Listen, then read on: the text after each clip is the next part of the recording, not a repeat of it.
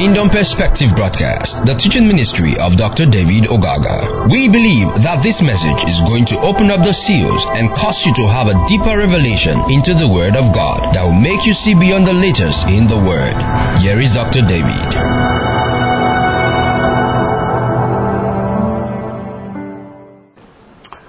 Okay, praise the living God.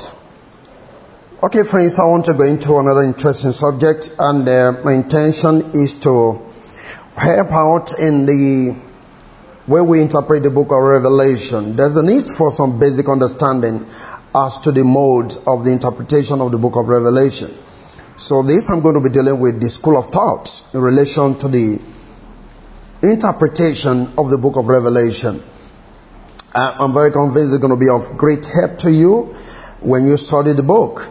It will give you a platform to stand on in your understanding as to the application of the book of Revelation. Yes, I mean the application. Praise God. Okay. Now, there are basically four schools of thoughts. And I'm going to be dealing with these four schools of thoughts in a sketchy form. Then I'm also going to be making you see another school of thoughts where I belong to. So now, the first school of thought on the interpretation of the book of Revelation is called the preterist. This school of thought describes in veiled language events of John's own time and until the end of the Roman Empire, or at least the conversion of Constantine in AD 33. Here the beast is seen only as the Roman Empire, and Babylon is Rome or Jerusalem. Are you getting that? Making the book of no relevance to us as such today, as it's a fulfilled eschatology. That's the bedrock for the preterist, fulfilled eschatology. However, there are clear references to Rome of John's time, and it's helpful to know the circumstances of John's time in interpreting the book. Now, if Paul's letters to the Romans, the Corinthians, the Colossians, the Ephesians, and the Thessalonians are still being used today in a similar manner, these letters written to the seven churches in Asia, then, like you find in Revelation 1 verse 11, are still very applicable to us today. In both John's and Paul's letters, God has chosen these to be preserved for His church throughout the churches or the centuries. Just as the letter to the Corinthians addresses specific problems they had then, it also deals with these problems for future centuries, because such problems can still crop up in the church even now. Therefore, if we find need to read the book of Corinthians, for instance, and resolve the problems there, we definitely can still use them to resolve problems today. Even so, the book of Revelation, it deals with the problems faced by the seven churches in Asia. But it also has a great deal to say to future generations and even ours. Since John used symbolic imagery, Revelation is not tied down to only the Roman Empire, but may also be used to describe successive persecuting tyrannies down through the centuries. The next three methods of interpretation deal with the value of Revelation to future generations in different ways. So understand the preterist. I'm just trying to put up a little bit of an argument here. The preterist sees the book of Revelation as a fulfilled eschatology. Is that okay? But I'm saying why that is true, because the whole thing they see basically in this book, it has to do with, like I said, the Roman Empire as a beast, the primary focus, and then Babylon or Rome as Jerusalem. Right? Good. I mean, what do you call Babylon? It's either Jerusalem or Rome. Amen? Yeah, and so, but what I'm trying to say essentially is that we must understand that this book was written to the seven churches in Asia, like we find in Revelation 1 verse 11. And so, if the books John wrote, like the book of John, and then Paul wrote also to all of those churches, are still applicable today, it invariably means the book of Revelation is still applicable because it was a letter to the 7 churches in Asia. Is that clear? All right. So anyway, that is the ground or the platform of the preterists. That is school of thought of the preterists. Now, the second school of thought I would like to consider is from the historical perspective. So they are called the historicists. The historicists. Okay?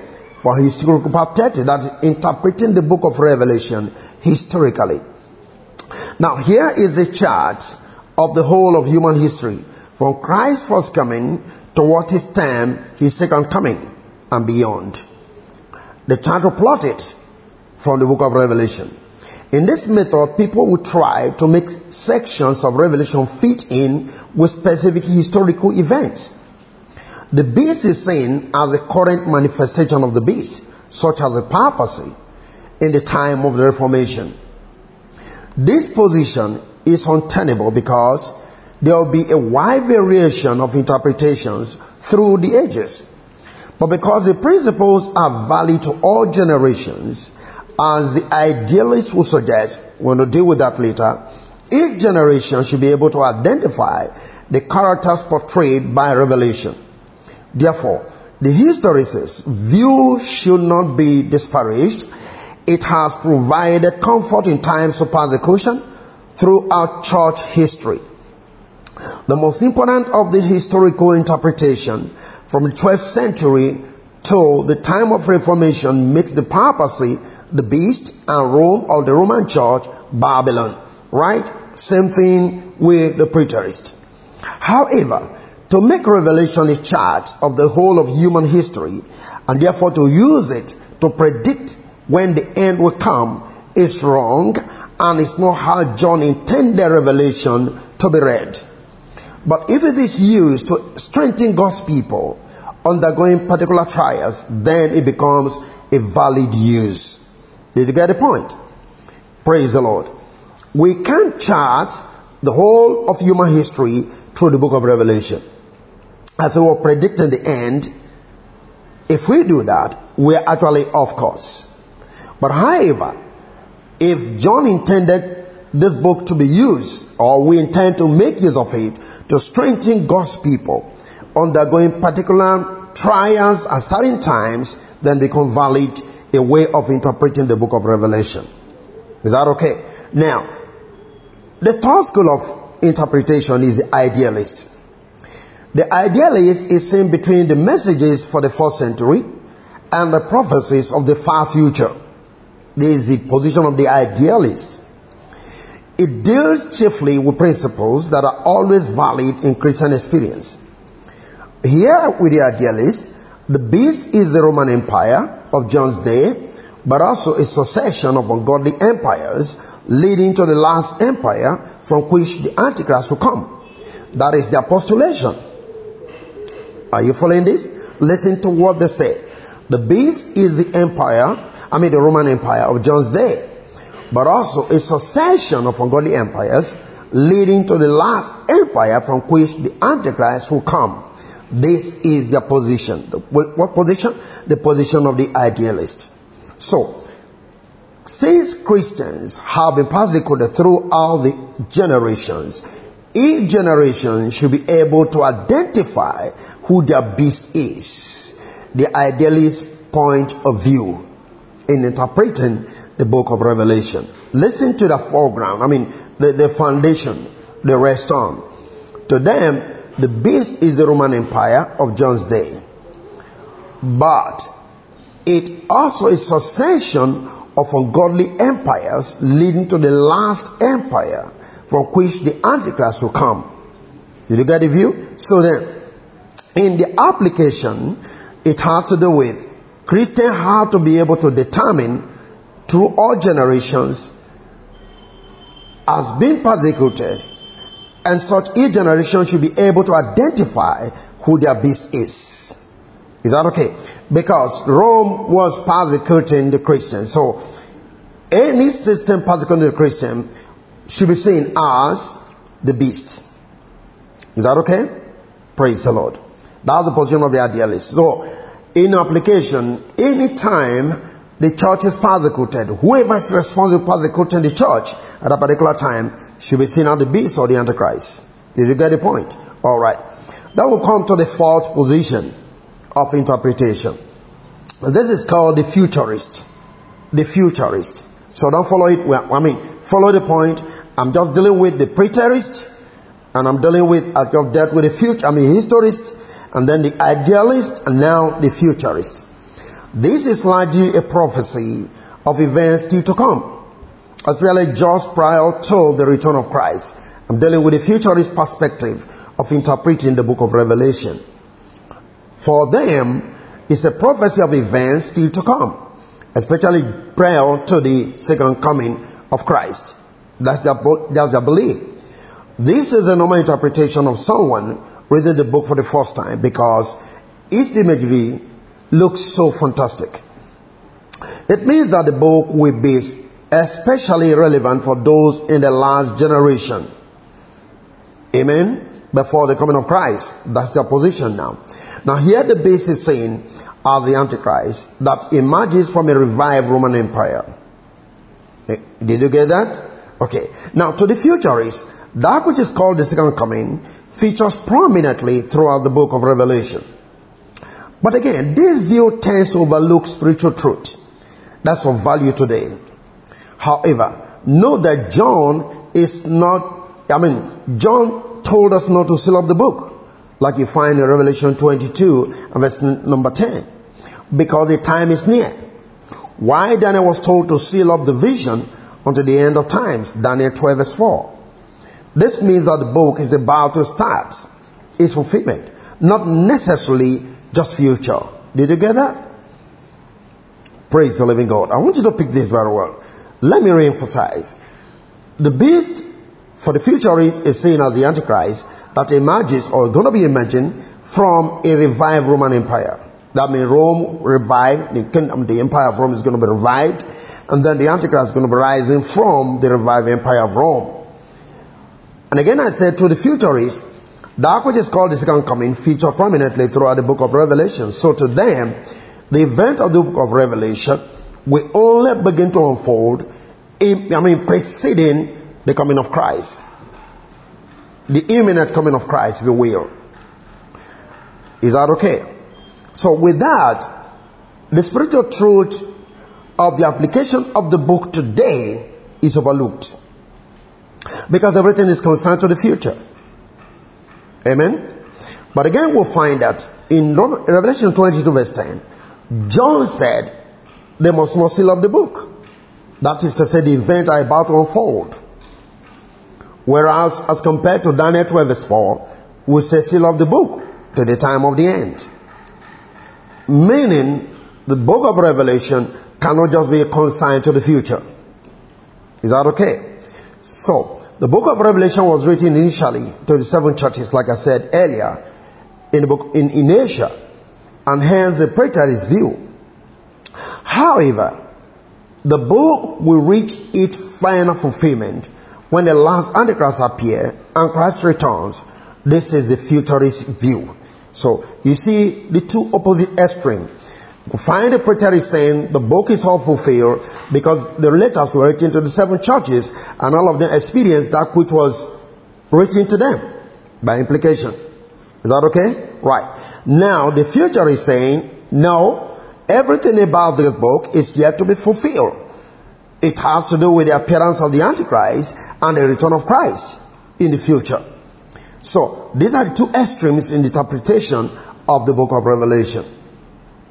Ladd, a guy called Ladd, divides the futurist view into two kinds, and he calls it the moderate and the extreme view, known as dispensationalism. Dispensationalism to him makes up a sharp distinction between Israel and the church. The letters to the 7 churches deal with 7 ages of church history, and then chapter 7 onwards concerns Israel, because the church has been raptured at this point so that it does not suffer in the great tribulation, which occurs, or which is going to be occurring during the last 3.5 years of human history. Is that okay? Right. This is the position of lads, right? At dispensationalism. Now, this view is widely held in America. The best exponent of this view is Walvoord, W-A-L-V-O-O-R-D. He is the greatest exponent of this view. Now, the futurists will argue that the preterist interpretation is wrong because Revelation concerns the end times. But during the time of the Roman Empire, the preterist interpretation was the end time. Did you get that? That's why it is called fulfilled eschatology. A similar comment could be made of the historist interpretation during the Reformation. Now, the idealist interpretation is probably the most relevant today to meet today's needs during hard times when Christians are under pressure, and it certainly does not discount a future fulfillment either. Are you listening to me? The futurist interpretation is probably the most relevant today. Why? Because it meets today's needs during hard times when Christians are under pressure, so they can readily find the beast responsible for the persecution of the church or the people. One would strongly question then the idea that Revelation only has a future fulfillment, if you go with the idealist perspective of interpretation. Now, the futurist and the idealist viewpoint of interpretation were most useful to the church in this generation in the West. Why is this so? Because the church in the West, remember the idealist view, present persecution, right? And then the futurist view, yet to come. So the church in the West is not undergoing any persecution. So the idealist perspective of looking for the Antichrist to persecute them cannot be achieved. Right? No wars, if you will. But the war that is ongoing in the church or the Western church is in the form of false doctrine and the seduction of worldly values. Are you understanding this? So I want you to get the whole picture right. Praise the Lord. So we have the futurist, first of all the preterist, who talks about all things fulfilled, because Rome was the empire, Rome was the beast, Jerusalem was the Babylon, everything ends and all of that is gone. Jerusalem is destroyed, therefore there is nothing more to be looked onto in the book of Revelation. Is that alright? The idealists, okay, fine. We're talking about people that are persecuting the church right now. So if you find anybody persecuting the church, that fulfills the beast, that fulfills the Antichrist, persecuting the church. So you can apply that principle right at this moment.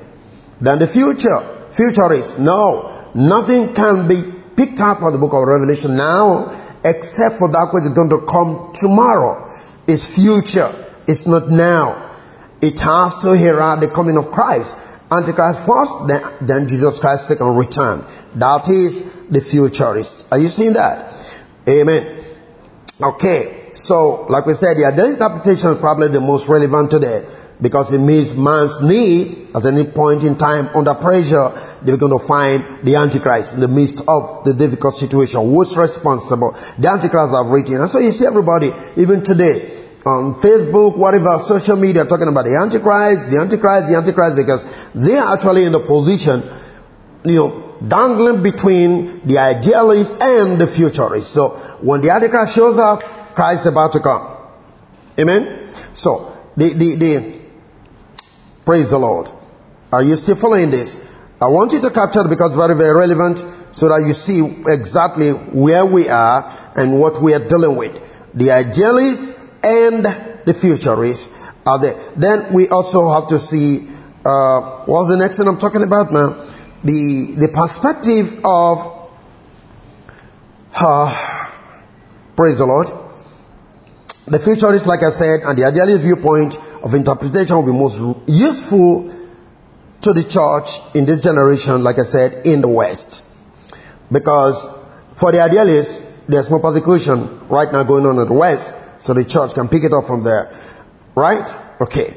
But we know that the war and the persecution going on in the Western church, on the church of the West, has to do with false doctrine and seduction of worldly values. All right. Now, the fifth school of thought, of course, this is where I belong. It's called kingdom eschatology. Now, under what I call kingdom eschatology, the book is both past, present, and future. This is so because the author is of yesterday, today, and forever, until the consummation of human history. It cannot just be fulfilled at specific times in the past, like the preterists will say, when humans are still being born into the world, but they must still come into as they open their hearts. Remember what it said in the book of Revelation? I stand at the door knocking. If you open your heart, are coming. Is that okay? Right. So we got to understand that this is the position of the kingdom eschatologists. We cannot just say it is a fulfilled thing. No. Why? Because the author is yesterday, today, and forever. Praise the Lord. Likewise, we find that if Paul's letters are useful to us today, then this letter to the 7 churches are relevant to us today. Did you get the point? Okay. Things could most surely come to pass. In Weston's mode of interpretation, if the book were written before, now I want you to get that. So, follow the 3 perspectives. Maybe you're going to listen all over again to be able to pick all the things I'm saying here. The first one we dealt with was what? The preterist. The second was the historist. The third one was the idealist. The fourth one was what? Praise the Lord. The futurist. And then the last one I just mentioned is what? The kingdom eschatologist. Is that okay? Which also do with that which is past, present, and future. So, kingdom eschatology kind of encompasses all of the 4, if you will. Past, present, and future. Alright? It is both a preterist view, it is both an idealist view, and yet it's a futurist view put together in one. Because like I keep repeating, the author of the book, and remember it's a prophecy. Prophecy can be fulfilled yesterday, today, and forever. The author is the one that lives yesterday, today, and forever. Amen? Praise the Lord. Okay. Now, Weston's, W-E-T-S-T-E-I-N, modes of interpretation. If the book were written before the destruction of Jerusalem, and the prophecy relate to that destruction, with the civil wars among the Romans, which lasted about 3 or 4 years, then it might be said that Revelation is of things which must surely come to pass. But if we consider the book as referring to the state of the church in all ages, the wars here and those in Revelation 1 verse 3 must be understood of the commencement of the events predicted, as if he had said, in a short time, the train of these visions, and that will be before the fall of Jerusalem in AD 70, which will be more of the thoughts of the preterists. Is that okay? Weston is speaking, and he's saying that if we talk about when the scripture saying they will surely come to pass, that means yes, the prediction are about to unfold, right? But that is not to say that will be the end of the events, but it's about to begin, right? And the preterists will say, where is it about to begin? And the end of the AD 70. Did you see that? Good. Now, essentials. What is most essential in the book of Revelation? John's prophecy is primarily the revelation of Jesus Christ, not the revelation of future events. I just want you to catch this, because it's very important. John's prophecy is primarily the revelation of Jesus Christ. Look at the verse 1. The revelation of Jesus Christ, which God gave unto him to show.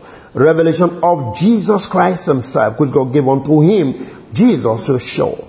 So it's not a revelation of the future, but it's a revelation of a person. Now, you cannot separate the person from the prophecy, for without the person, there could be no prophecy or no fulfillment of the prophecy. Did you get that? You cannot separate the person from the prophecy, for without the person, there will be no fulfillment of the prophecy. Jesus is surely he's surely seen as the chief subject of the book of Revelation. Do you understand this? The prophecy is about him. It's about his workings, his dealings. If I may say, in us. But you can apply that into human history. But it is his prophecy and it's about him. Praise the Lord. And so, in Revelation 1-3, Christ can be seen as the exalted priest stroke king ministering to the churches. In Revelation 4-5, he's seen in heaven as a glorified Lamb of God reigning on the throne. In Revelation 6-18, Christ is the judge of all the earth. And in Revelation 19, he returns prophetically to earth as the conquering King of Kings. The book closes with the heavenly bridegroom ushering his bride, the church, into the glorious heavenly Jerusalem, the city of the living God, as you find in Hebrews 12:22-23. Amen? So, this is the point I want you to see in terms of the interpretation of what? The book of Revelation. What have we considered? The preterist. I'm just going to give you a rundown again so that you can pick it up. The preterist. Here, there are clear references to the book of Rome, like remember.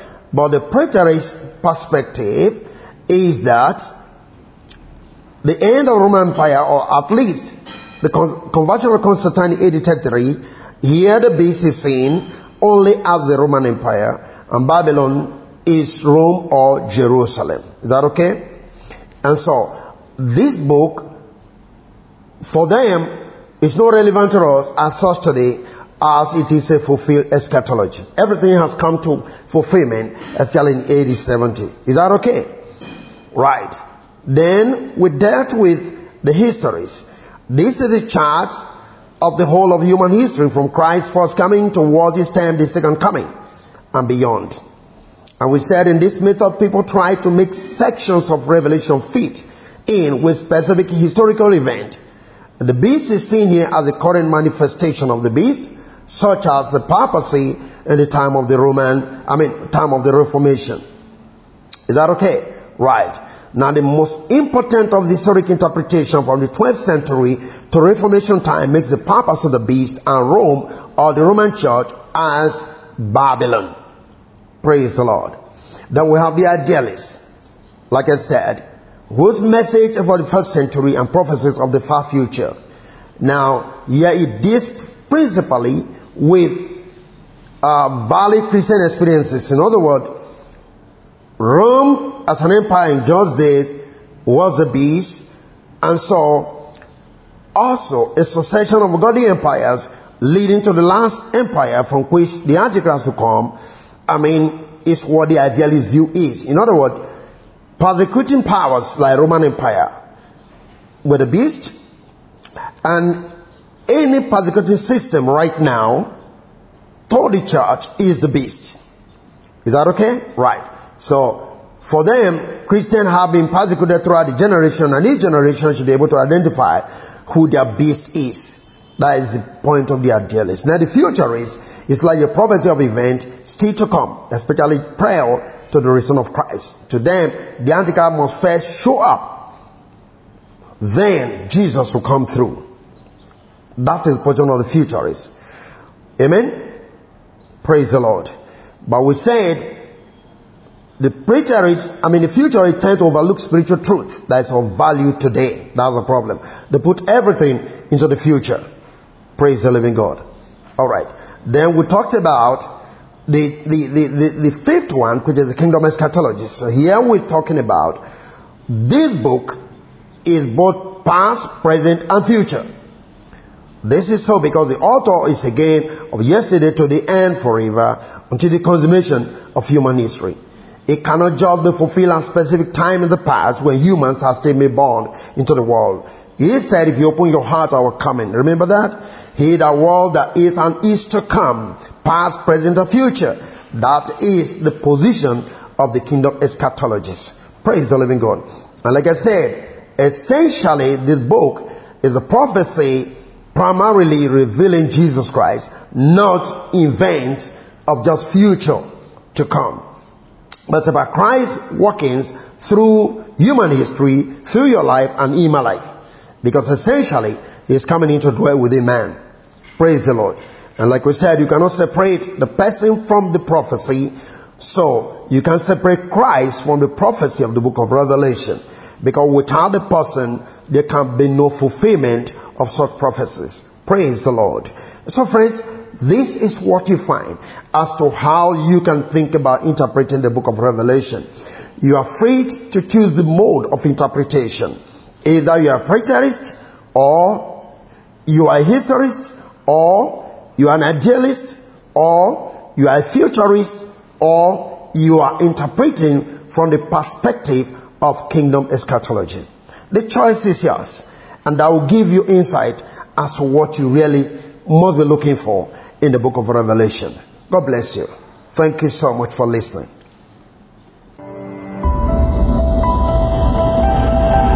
Thank you for listening to Dr. David Ogaga. We know you have been blessed by this station. You can share this message with your friends and loved ones. For more information, inquiries, and free downloads, please visit www.davidogaga.org, or you can send us an email, admin@gkai.net. God bless you.